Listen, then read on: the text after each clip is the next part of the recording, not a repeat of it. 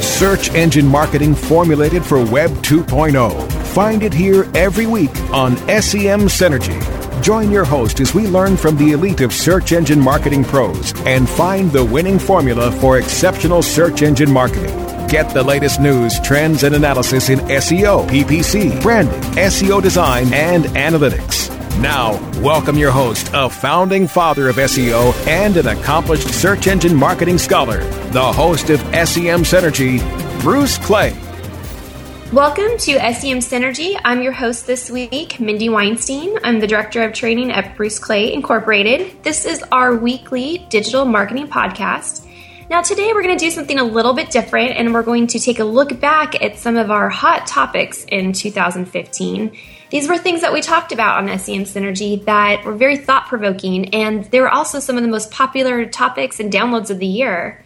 So first, you will get to hear the information-packed conversation that featured our very own Vice President of Search Marketing Operations, David Satella, and he talks about Google's updated definition of conversions that occurred earlier this year. So this last fall, Google redefined conversions in paid search. So listen as Bruce Clay, Content Manager Virginia Nussey, and David talk about this great topic. As April 21st approaches, which is the flag in the ground from Google about when mobile friendly is going to be important, the last thing you want to do is do things wrong. So today's show is actually talking about all of those mistakes. Google on the developer blog this week actually published 7 common mistakes to avoid. So, when Google says that we want you to be ready for that switch on April 21st, and here are the most common things that common mistakes we see with mobile websites, it's a great little resource right there. Absolutely. And, the first one on their list, no mistake, by the way, that this is first, has to do with blocked resources, blocked JavaScript, CSS, and image files. And by having those things blocked, obviously, it is harder for Google to properly render pages, to see exactly what elements are going into the mobile page and the mobile friendliness of the page that you're designing. And it is really something that they're spending a lot more time and energy talking about. Going so far on the desktop side of things in some instances, apparently anyways, to penalize a site that is blocking too many of their resources from being indexed, especially the ones that change the purpose of a page. But certainly on the mobile side of things, their mandate is clear. Make sure that they can crawl and itemize and index all of the parts that go into making that mobile page viewable the way it should be. Now, remember that in a responsive world, Google is accepting the fact that for that platform, we are basically personalizing the web page to the platform. Absolutely. I mean, personalization is a big part of this. The entire navigation becomes a drop-down list. The buttons have to be big enough for your thumb. I mean, there's a lot of stuff that Google cares about that really is take my website and personalize it for a platform. Sure. That's a big part of where Google requires you to do. I would say if you block JavaScript, CSS, block images, that's a little bit different from having one that says, hi, this is for mobile, this is for desktop, things like that. And there's, the revisit option. When people come back on a mobile device, if you know they like a specific part of your site, service them. That's pretty straightforward. Absolutely. And yeah, there's definitely certainly room to create a personalized experience for your shoppers or for your visitors, certainly, and making sure that mobile experience is at the forefront of the elements that would most likely enhance a mobile experience, be kind of at the forefront of how you render those pages and how you serve up that content. So that all makes perfect sense. Well, Google's really big on the warpath of user-friendly. Otherwise, they wouldn't have focused on mobile-friendly. They haven't at all let up on what they say at conferences about, right for your user, customized by user even. Personalization is really, really big. Google is personalizing all the time, even their search results. I mean, web history personalizes search results on the fly. Mobile search is different from desktop search. I mean, all of this is personalization, and I see that the preferred way Google wants everybody to go is in personalization. Understand your user and present something that user can use. How about? Right, and I think that's part of it for Google is, they understand that, they know the trends. They know that the mobile search environment is just getting stronger and stronger. So going to personalization, Google has to be able to give their users, the people who come to them in search, a good mobile experience too. And I think that's, in my opinion, that's why they're putting so much pressure on everyone and why they're giving us, think about it, this is the first time they've been very specific with us. We have a date, April 21st. We have a list, the common mistakes. We have tools that they're giving us where we can test mobile friendliness. They want this to happen, and they want it to happen the right way with websites. I think that is a huge signal for all of us too, but Google wants to help the user experience for them as well. Yeah, absolutely. And, the list, as we go through the list here of the 7 common mistakes, a lot of them are, kind of technical considerations. We talked about block JavaScript, CSS, and image files.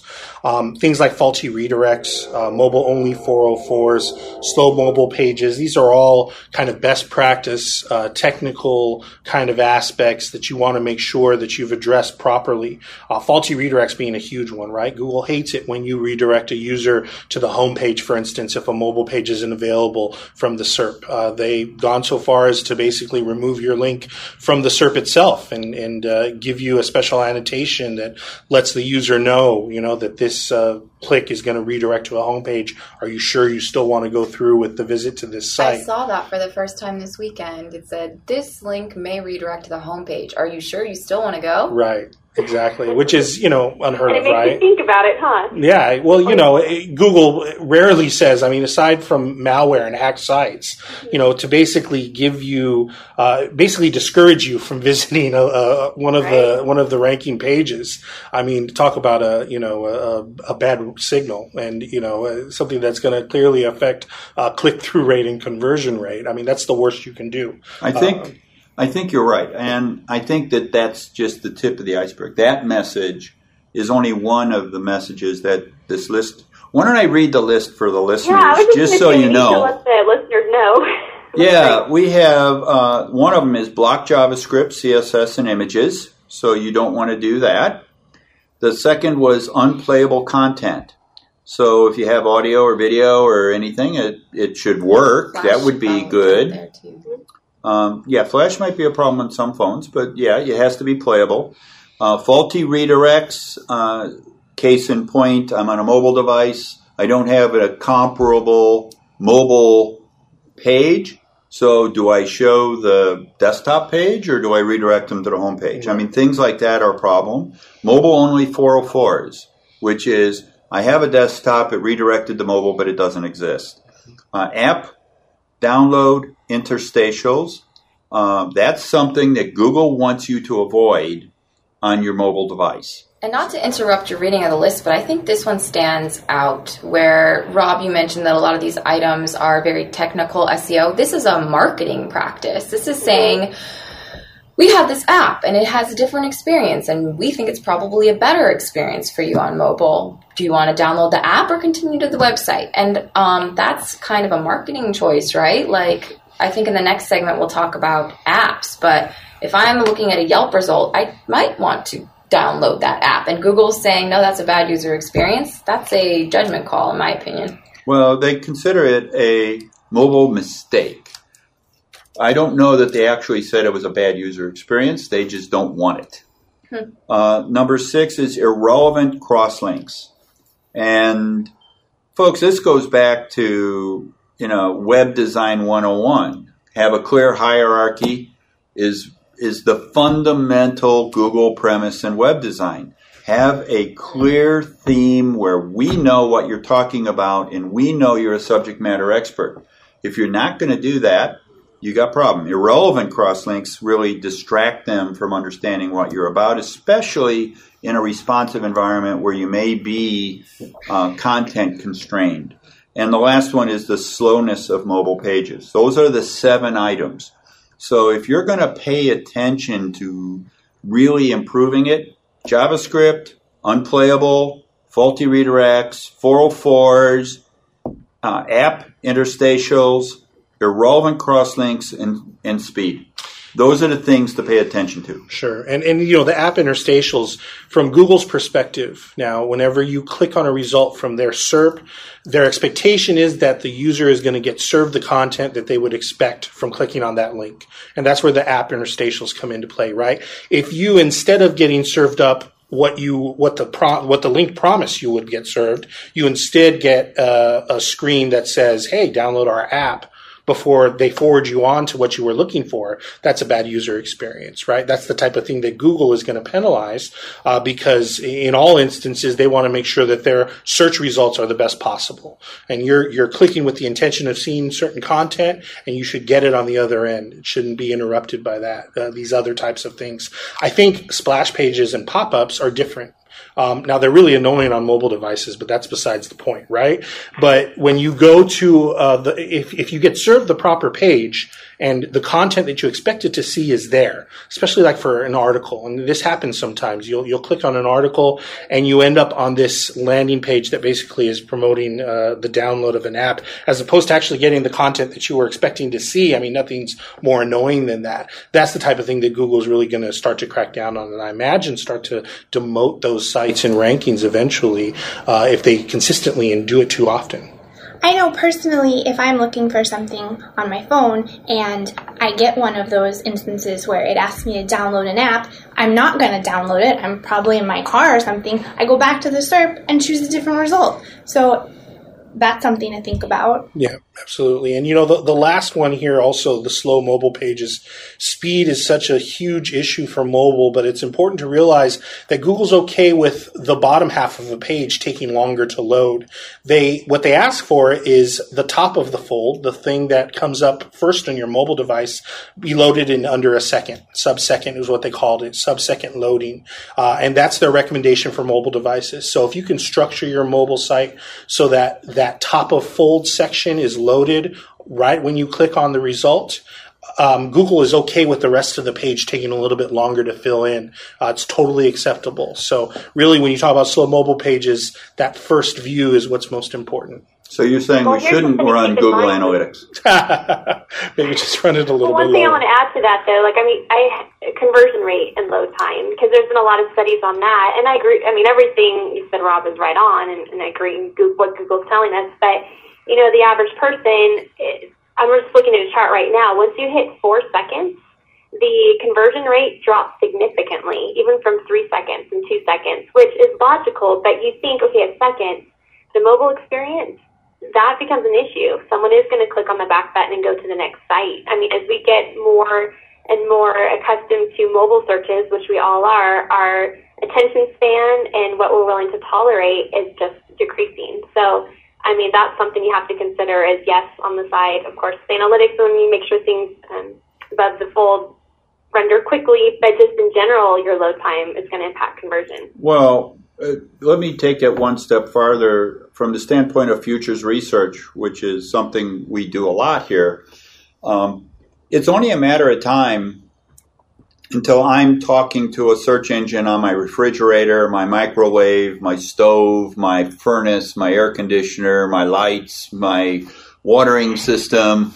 We know in a few years home automation is going to be massive, and it's all going to be probably voice activated, I would imagine, and it's all going to be this kind of stuff. You can't redirect your refrigerator.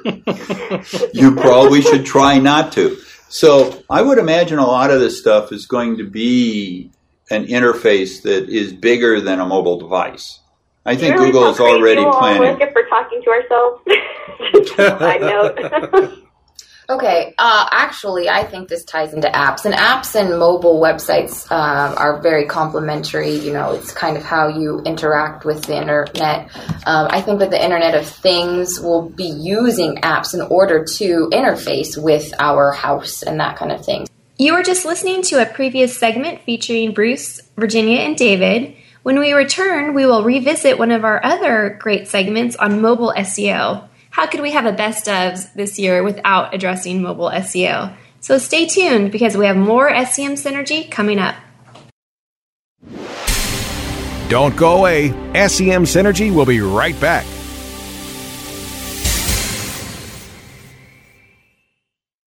Great websites today need expert web design and development and need to be e-commerce ready and mobile friendly. But building a marketable and profitable website can be an uphill climb. Ready to make your new website or replace your existing website? Think Orange as the new way to get in the black. Orange Hill Development works with Fortune 500 companies and offer the same top quality development service at a fraction of what other providers charge. Brands like Absolute, Carlsberg, and Nestea trust Orange Hill Development. Find out why you should trust your website with Orange Hill.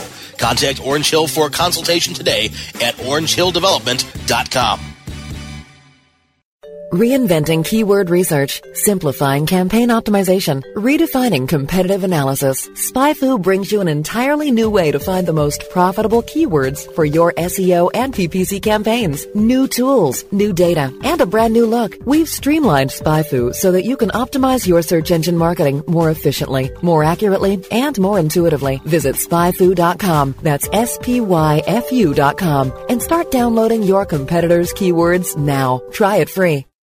Hey, this is Danny Sullivan to talk to you about Bruce Clay Incorporated. They've made Inc. Magazine's list of growing private businesses and have exhibited and sponsored at my conferences since the very beginning. You've seen their search engine relationship chart, or you've read their SEO code of ethics, so you know they're SEO experts. But did you know they can help you with PPC, web analytics, web design, marketing strategy, promotion, and branding? Yep, get everything you need for success in the online marketplace. You can check it out from the professionals at Bruce Clay Incorporated. For over 10 years with offices worldwide, they've got the answers you need. Check them out today at bruceclay.com.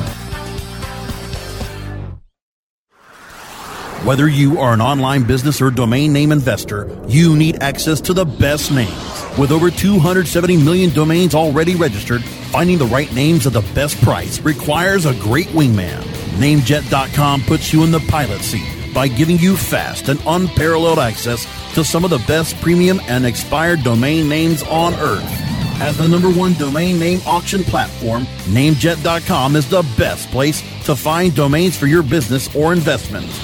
So light the afterburners to the domain name aftermarket and fly over to Namejet.com at Mach speed to get great domains today. Namejet.com. Search engine marketing formulated for Web 2.0. You're listening to SEM Synergy on webmasterradio.fm. Welcome back to SEM Synergy. I'm Mindy Weinstein, your host today. Now we're doing something, as I mentioned in the beginning of the show, that's a little bit different. We're doing best ofs from 2015, and these were some of our greatest segments. How can we have a best ofs without talking about mobile SEO? I mean, Mobilegeddon occurred in April, and it was the big buzz of the year. So continue listening for our recap about Google's big mobile update and specifically some big mistakes you want to avoid with your mobile SEO. Right now with David here, let's talk about the change in AdWords and how they're redefining the word conversions. Okay, I'll set it up real quick as background. In mid-October, AdWords will be changing the conversions column and reporting to only include optimized conversion actions, where before it was a little more broad. Maybe, Dave, you could fill us in. Let's use a few different words, macro conversions and micro conversions. So it's not unusual for an advertiser to measure different events as conversions. A micro conversion would be a conversion that isn't really that important compared to a macro conversion. So a micro conversion might be watching a webinar or downloading a white paper, whereas a macro conversion would be a sale or a filled-out lead sheet. Really the conversion type that the advertiser is most interested in and wants to optimize by. And optimize in this sense means take advantage of Google's built-in conversion optimizer. Actually, there are a couple different conversion optimization vid automation tools within Google AdWords. So logically, the advertiser would set up a bidding rule like bidding to a CPA target and want to associate that bidding target with the most important conversion. Well, right now they can't do that because they're counting maybe 5 different conversions, and they just get this lump sum of conversions, and they can't isolate the macro conversion, the king of the jungle conversion, and optimize just for that. I don't think this is going to be too hard for advertisers to get used to. And I think it will also help advertisers get used to and trust a little bit more Google's automated bid management. You know, it's sitting there, it's good, it works, and it deserves to be paid more attention to. So you like the change? Yeah, I like it a lot. You know, it really saves time. I mean, my best practice before this was measure the micro conversions with Google Analytics and measure the most important conversion with AdWords. So basically, you only have one important conversion, and everything else is measured in Analytics. That forces the advertiser to bop back and forth between AdWords and Analytics and maybe pull together reports that have to be manually stitched together, that kind of thing. So yeah, I love it. Can't wait. Does that mean that, like, starting in October when this change is in effect, that you can't really compare year-over-year conversion data? Because it's a different... No, you'll still be able to. It doesn't say so in the article that I read, but I'm assuming that the advertiser will be able to report on all the different kinds of conversions. In other words, they can have a column for the type of conversion, which is watch a webinar. They can have another column for type of conversion, which is download a white paper. But certainly that is a go-forward kind of a reporting mechanism, as opposed to being able to look at last year and have all of it reclassified if you weren't tracking it then. Yeah, that's true. Very true. Okay, well, so I guess this is a good thing once the adjustment is made, sounds like. And here's an SEO topic that I thought I would bring to the table because we just interviewed Eric Anga, who many of you probably know as Stone Temple Consulting, and somebody who studies direct answers, which is when Google tries to tell us the answer straight on the results page without linking to a result. So direct answers, those seem to be growing in frequency. In February, a study that they did showed that 19% of queries showed direct answers. And then this most recent study we just uncovered that 27% of queries show direct answers. Direct answers are a bit of a complex issue in SEO, whether it means Google is taking away traffic or is it something that you optimize for and try to be the result? That's the direct answer. What does the increase in direct answers mean for you, Bruce? Well, I think that it really depends on the media, but a direct answer is where there's so many sites making the same statement that Google believes it's true, and the most authoritative site is the one that gets quoted for the direct answer. Whether it is the right site really is still subjective. We don't know that the right site's ever being selected.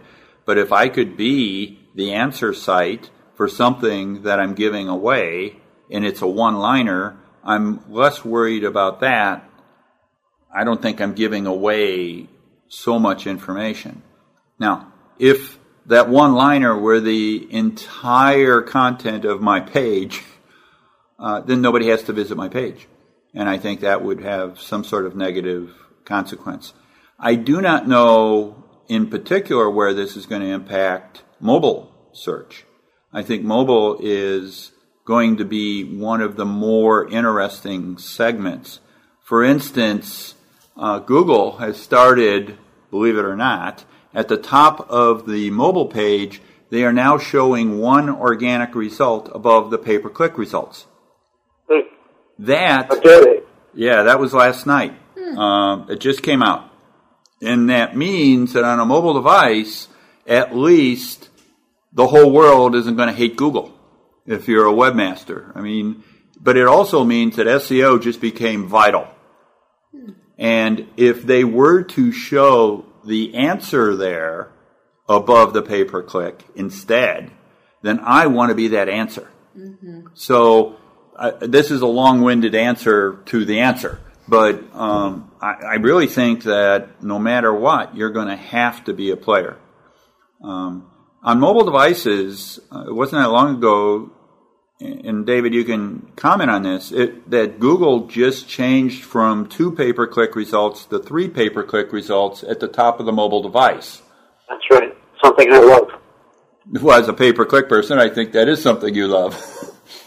As an organic person, we originally perceived that it pushes SEO down to where you'd have to scroll on your mobile device to see the first organic result. And once you're there and you read pay-per-click, more than half the people still don't know it's pay-per-click anyhow. Right. So pay-per-click is how Google makes money. If they move one organic result up, the satisfaction may go up on a mobile device for users, but we don't know if that's going to be an answer box. We don't know what's going to be there in 27% of all queries. So we'll have to see how it works. So when you saw this, did you see it? Did you read a Search Engine Roundtable piece on it? There was an initial announcement. Yes, I think it was SEJ. I'm not positive. All I know is they had some screenshots, and it was definite. And if you had site links, that's the interesting part. If you had site links on a mobile device, it still showed up. So that was interesting. You got it with the site links. On mobile, an organic result can take up a whole screen if it has site links and other kind of... Yeah, that's why it was so surprising. Mm-hmm. I mean, we all believe Google is in the business of making money, as they should. I mean, it's a public company. That's their obligation to their shareholders. The fact that they would put an organic result that does not generate revenue above the pay-per-click on a mobile device has to be an A/B test of some sort at the very minimum, and it is designed to find out if the satisfaction with Google results on a mobile device would go up, because you do have organic results. Certainly, Google doesn't do anything without testing it, so that's a test, or they're finding that satisfaction is important and 3 ads maybe need a little more mix. But in a pay-per-click world, we still know that now you have to be in the top 3 pay-per-click positions to be a player at that level. That's right.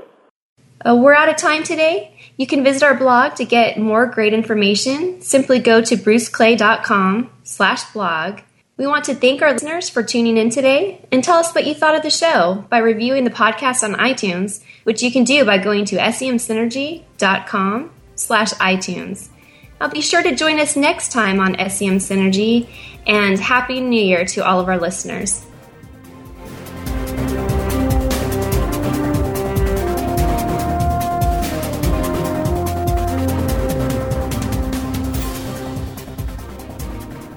This has been a presentation of WebmasterRadio.fm, the world's largest business-to-business radio and podcast network. We welcome you to sample past episodes of this program, as well as our complete library of programs, on demand or on the air via our 24/7 live audio stream at www.webmasterradio.fm.